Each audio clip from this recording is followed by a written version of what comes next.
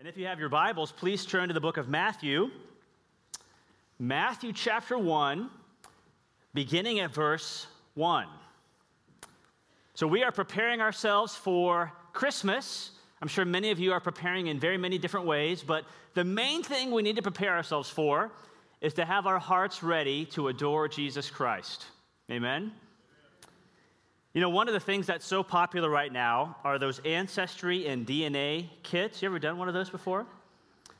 For about $99, you can get a profile on your ancestry and also your genes. So for a swab of saliva or spitting in a tube, which is much harder than you think, by the way, you can find out if you're like 23% Irish or 42% Japanese.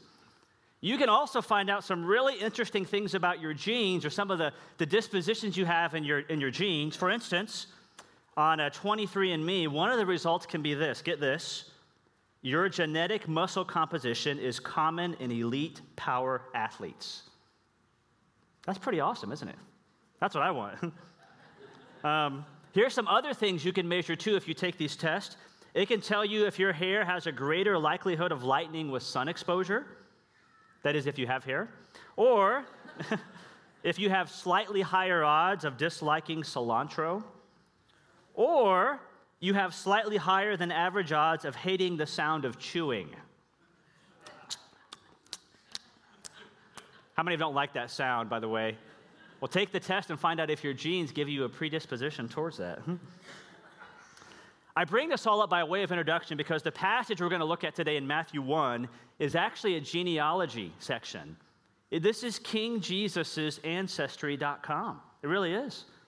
As much as we think this passage might be boring and not useful for us, I mean, we are obsessed with genealogy and genes and ancestry right now.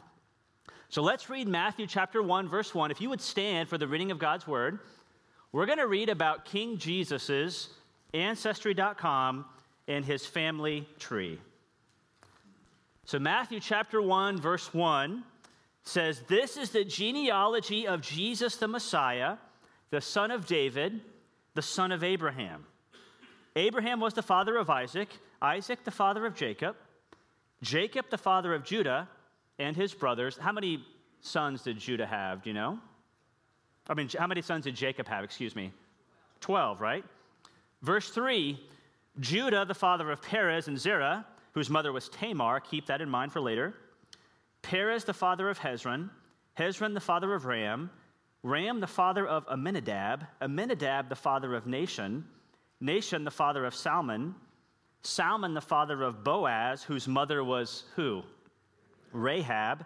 Boaz, the father of Obed, whose mother was Ruth. Keep those tucked away as well. Obed, the father of Jesse, and Jesse, the father of King David. David was the father of Solomon, whose mother had been Uriah's wife, also known as Bathsheba. Verse 7, Solomon, the father of Rehoboam, Rehoboam, the father of Abijah, Abijah, the father of Asa, Asa, the father of Jehoshaphat, Jehoshaphat, say that 5 times fast, the father of Jehoram, Jehoram the father of Uzziah, Uzziah the father of Jotham, Jotham the father of Ahaz, Ahaz the father of Hezekiah. Verse 10, Hezekiah the father of Manasseh, Manasseh the father of Amon, Amon the father of Josiah, and Josiah the father of Jeconiah and his brothers at the time of the what?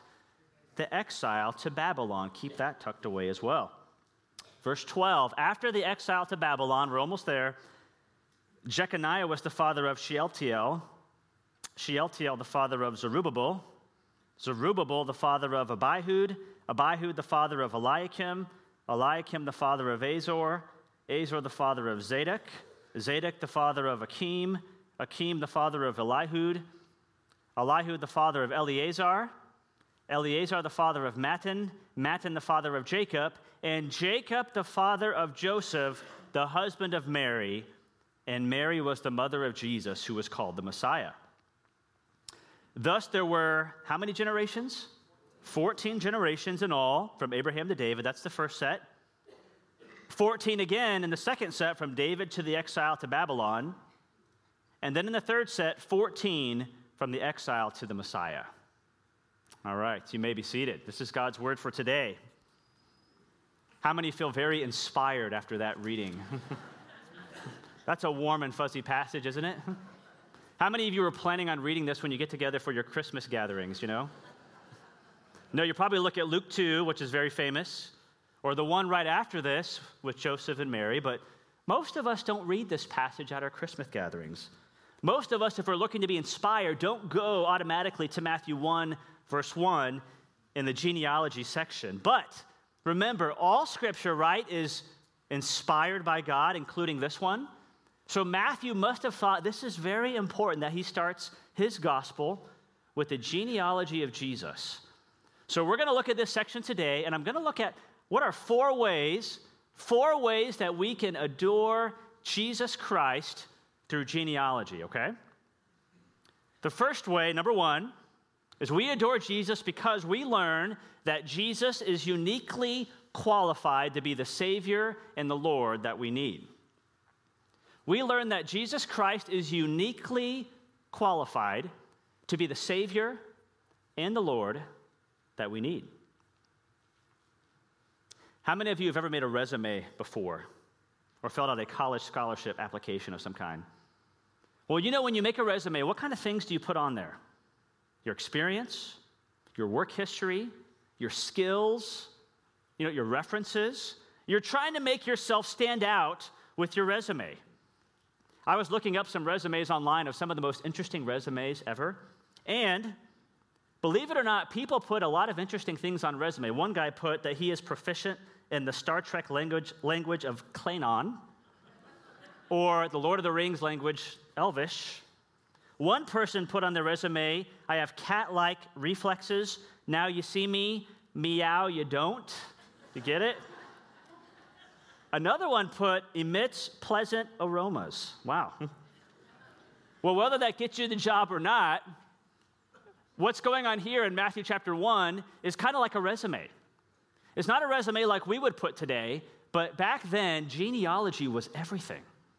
Who you were related to, what family you were a part of, mattered immensely. That was your credentials, that was your pedigree, that was your way of saying you were somebody, but was by whom you were related to. And remember, the book of Matthew, of all the four Gospels of Matthew, Mark, Luke, and John, Matthew is the gospel to what people group, do you know? To the Jews. And so as the Jews are reading this about Jesus' genealogy, they want to make sure that the Messiah that they've been waiting for so many years is uniquely qualified, that he has the right family tree to really be the Messiah. And Matthew's saying, guess what? He does. Because there's two main characters in this list that Jesus is related to that really mattered to the Jews. Do you know who that is? What's one of them, you think? Abraham. What's the other one? David. So let's think of those guys just for a second. Abraham and David. Way back in the book of Genesis, God made a big promise to Abraham that he would bless him and that through him all nations would be blessed. So it says in Genesis 22, verses 17 and 18, can you advance the slide there for me, please? Thank you. It says, I didn't have it memorized. It says, I, God, this is God talking to Abraham, I, God, will surely bless you, Abraham, and make your descendants as numerous as the stars in the sky and as the sand on the seashore. Your descendants will take possession of the cities of their enemies, and through your what? Offspring, Abraham, all nations on earth will be blessed. Now, this is a long time, hundreds of years before Matthew. But God made a promise that through him and his offspring, that all the nations would be blessed. We kind of start to see that fulfilled in the Old Testament with Israel as they go in and take over the promised land, and God uses them to be a blessing at times. But ultimately, this offspring that God is talking about is what character? It's Jesus. Because if you go to the New Testament, to Galatians now, in Galatians chapter 3, verse 16, this is Paul talking. He says, the promises were spoken to Abraham and to his what? His seed or offspring. Scripture does not say, and to seeds, that's plural, meaning many people, but and to your seed or offspring, meaning one person, who is whom? Christ. And so Matthew is telling us by this genealogy that Jesus, he is that offspring that God promised about way back in the day in the book of Genesis. He is uniquely qualified in his family tree, Ancestry.com resume to be the Messiah. So we talked about Abraham. Who's the other guy we said too? David. So remember in Matthew chapter 1, verse 1, it says, this is the genealogy of Jesus the Messiah, the son of David, the son of Abraham. There are a lot of Old Testament passages that tell us that the Messiah would come in the line of King David. So for instance, last week in the book of Isaiah 9, verses 6 and 7, it says, for to us a child is born, to us a son is given, and the government will be on his shoulders, and he will be called, let's say it together, Wonderful Counselor, Mighty God, Everlasting Father, Prince of Peace. And then in verse 7 together, of the greatness of his government and peace, there will be no end, and he will reign on David's throne and over his kingdom. We'll stop there for now. So the Jews had this expectation that Jesus would fulfill the line of Abraham and also the line of David. And Matthew is telling us, guess what? Jesus Christ, he is that one. He has the perfect resume. And even still, if you don't get it, at the end of Matthew chapter 1, verse 17, at the end of our section, if you would go there on screen real quick, Matthew 1, verse 17, talks about, thus there were 14 generations in all from Abraham to David, 14 from David to the exile to Babylon, and 14 from the exile to the Messiah. Now, why does that number 14 matter? Well, the Jews back then, their main language was Hebrew. And one thing the Jews did is they would take the letters of the Hebrew alphabet and assign a corresponding numeric value. They especially did this with the consonants. So each letter would stand for a number. Are you with me?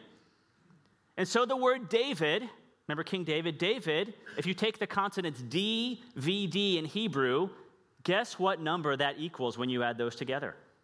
14. Isn't that interesting? A lot of biblical scholars have noticed that Matthew is even telling us by the way he arranged this genealogy that Jesus is the royal son of David.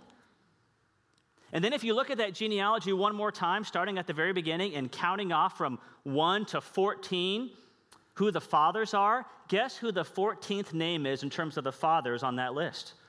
It's King David. Matthew is uniquely telling us that Jesus Christ is the Messiah. He has the right resume. And you may say, well, why does that matter to me? Because I'm not Jewish. I don't care. Well, two reasons why this matters. First of all, this means that we have a God who makes promises, and he also keeps his promises. Isn't that great news? We have a promise-making God and a promise-keeping God. But secondly, when you start to think about Abraham and David, as great as these characters were, they got nothing on Jesus. Abraham is known as the man of faith, but if you read Abraham's story of faith, his faith was up and down. He lied about his wife being his sister, which almost got her raped, basically. He took matters into his own hand, trying to fulfill God's promises by sleeping with his concubine Hagar, which caused all sorts of issues. It was only towards the end of his life that he started showing the faith that he's commended for, really. But if you compare him to Jesus, Abraham struggled with his faith. Jesus never did. Even in the Garden of Gethsemane, when he's about to go to the cross, he still said, not my will, but whose will be done? Your will be done. Or think of King David. As great as King David is, he wrote a lot of the Psalms. He was a man after God's own heart. He committed adultery, and he also committed murder. Jesus Christ is the perfect king. He never did any of those things. He always stayed perfectly focused on his Father.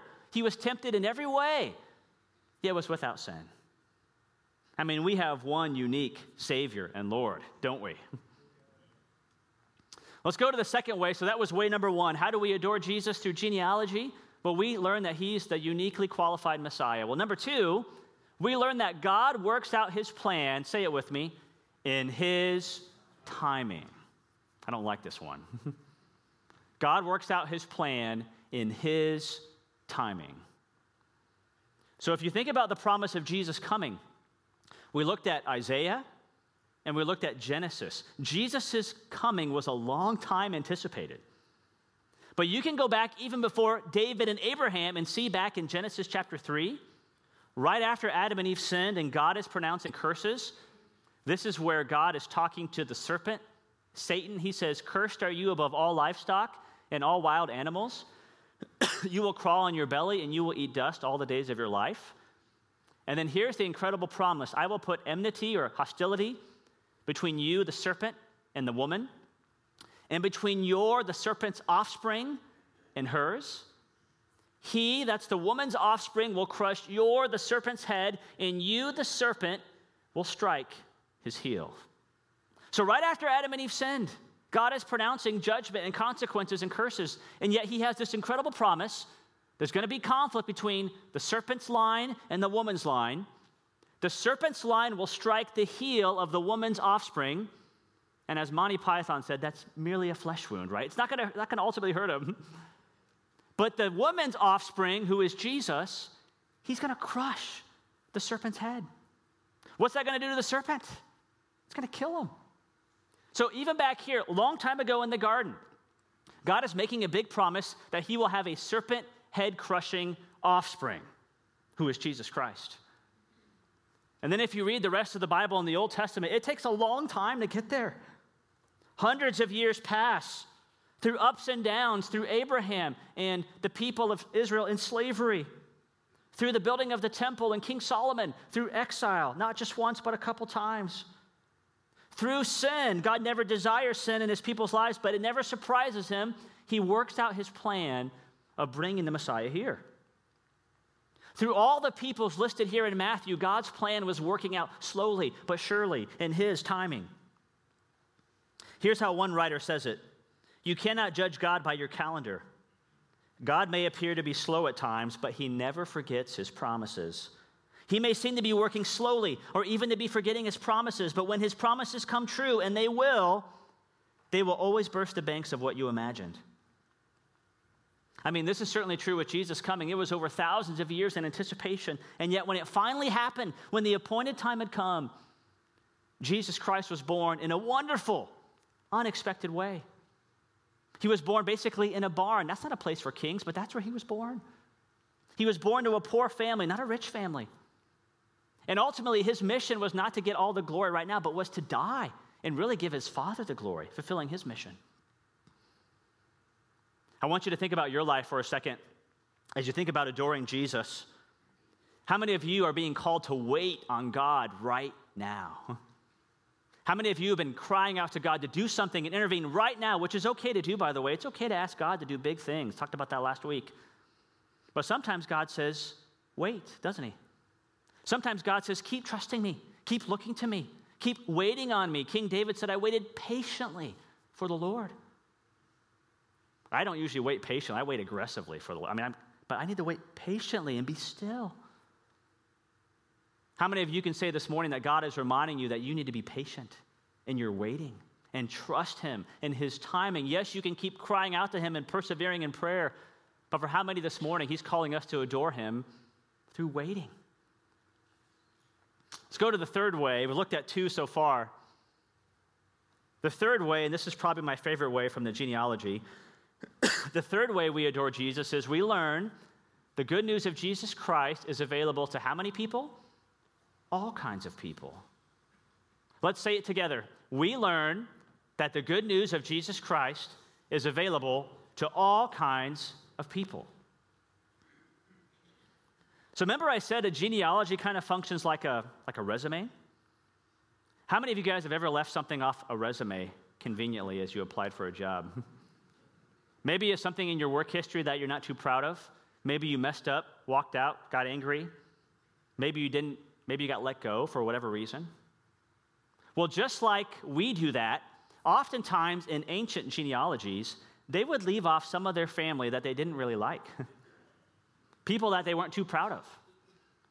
But the amazing thing about Matthew is he does leave some off, but he includes all the crazy, scandalous people and stories in this genealogy. For instance, one of the unusual things about his genealogy is he includes women in it. Which you may say today, why does that matter? Well, back then, they were like second-class citizens in many ways. And did you count how many women Matthew includes in Jesus' genealogy? There are 5 women mentioned. So if you look at verse 3 in your text, Tamar is mentioned. And then in verse 5, Rahab and Ruth are mentioned. And then in verse 6, Uriah's wife, also known as Bathsheba, is mentioned. And then, of course, Mary, the mother of Jesus, in verse 16. So Matthew is telling us that women matter. Women are included in Jesus' line, and they are included in God's kingdom. Aren't you glad that's true? I mean, this is still a shock for some cultures today that women are included in the kingdom of God. Another thing that shocks us too is that the people mentioned in this genealogy, not all of them are Israelites. So verse 3 again, Tamar, she's a Canaanite, not an Israelite. Verse 5, Rahab, she was a Canaanite. And what was her occupation, by the way? Do you remember? She was a prostitute. Verse 5, Ruth is mentioned. She's a Moabite. So it's surprising that even non-Israelites are mentioned. This would not have been a thing that the Jews were looking for. But Matthew's telling us that Jesus' kingdom, his gospel, his good news, he came to save not just the Jewish people and the Israelites, but all people. And then another astonishing thing, I mean, it's almost like you're watching a Jerry Springer episode, if you remember that show in this genealogy, because in verse 2, Jacob is mentioned. Do you know what Jacob is known for in his past? Lying and deceiving. And yet through Jacob, who stole his brother Esau's birthright, the Messiah would come. Or in verse 3, it says, Judah was the father of Perez and Zamar, whose mother was Tamar. Do you know where the story of Judah and Tamar shows up in our Bible? I encourage you to read it sometime. This really isn't a Christmas gathering story. Genesis 38. Because in that story, Tamar doesn't have any kids. She keeps getting married and not having any kids. And so she disguises herself as a prostitute. And her father-in-law, Judah, just so happens to be looking to sleep with a prostitute, sees Tamar disguised, his daughter-in-law, sleeps with her, and through them come Perez and Zerah. It's one of those stories you're like, I can't believe this is in the Bible. And yet through them, through that line, through that crazy, scandalous story, Jesus the Messiah is born. Or look at verse 5. Rahab is mentioned. We said that she's a prostitute, yet through her, she saves the spies and helps the Israelites out. And so one of the amazing things we see in this genealogy is that Jesus came for the Jacobs, for the Judahs and the Tamars, the Rahabs. Jesus came for the least and the last and the lost. That's the kind of Savior we have. And to really make matters, right in our face, verse 6 says, David was the father of Solomon, whose mother had been Uriah's wife, or Bathsheba. Do you know why Matthew calls her not by her name, but by Uriah's wife? Why do you think? It's because he wants us to remember what David did to Bathsheba and Uriah. Uriah was one of his mighty men, one of his inner circle, one of his really security detail who loved David, took care of David, protected David. And when Uriah was away on battle, David saw Bathsheba bathing, and he lusted after her and took her and committed adultery with her. And then he tried to cover it up by having Uriah killed in battle. And so Matthew's reminding us, hey, that same King David that we love, hey, remember that story too? Well, Jesus came through that as well. Jesus came for people like the Davids, like the Bathshebas, and the Solomons who had 1,000 wives. You know what's amazing about this genealogy is it reminds us that all kinds of people can be restored to God. God can restore adulterers to himself. He can restore murderers to himself. He can restore those who've committed incest or any sexual sin. He restores prostitutes, thieves and liars, deceivers, idolaters, womanizers like Solomon. Everyone can be welcomed and forgiven in God's kingdom. And we learn that all through genealogy. But it's not just the last and the least that need him. It's also the guys who seem to have it all together most of the time, like Abraham seems kind of like that way sometimes. Isaac, maybe to some degree. King David for a season, and Solomon. Here's how Tim Keller says it in his book, Hidden Christmas. He says, there is no one then, not even the greatest human being like King David, who does not need the grace of Jesus Christ. And there is no one, not even the worst human being, who can fail to receive the grace of Jesus Christ if there is repentance that's turning to God and faith. So this third way that we adore Jesus is by realizing that all kinds of people are welcomed into God's kingdom. Let's go to the last way very briefly, then we'll take communion. The fourth way that we can adore Jesus is that we learn that Christmas is about what? Done, not do. Christmas is about what's been done, not about what you and I have to do. How many of you feel really busy right now in this season? How many? Be honest. How many feel like you have a lot to do? I got to go to this gathering, get ready for this thing, buy this gift, do this event.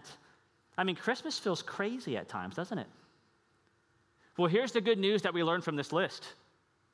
Christmas is about what's already been done for us to God's glory. Not what we have to do, but what's been done, because in this list is a lot of history that's happened, culminating in Jesus Christ, who did all the work that we need, that we can't do, that failed to do, and that we receive not by works, but by faith.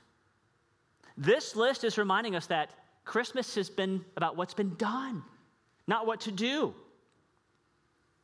I mentioned Tim Keller, his book, Hitting Christmas. He defines it as Christmas is about good news, not about good advice. Advice is about what you must do, but news is a report about what's already been done.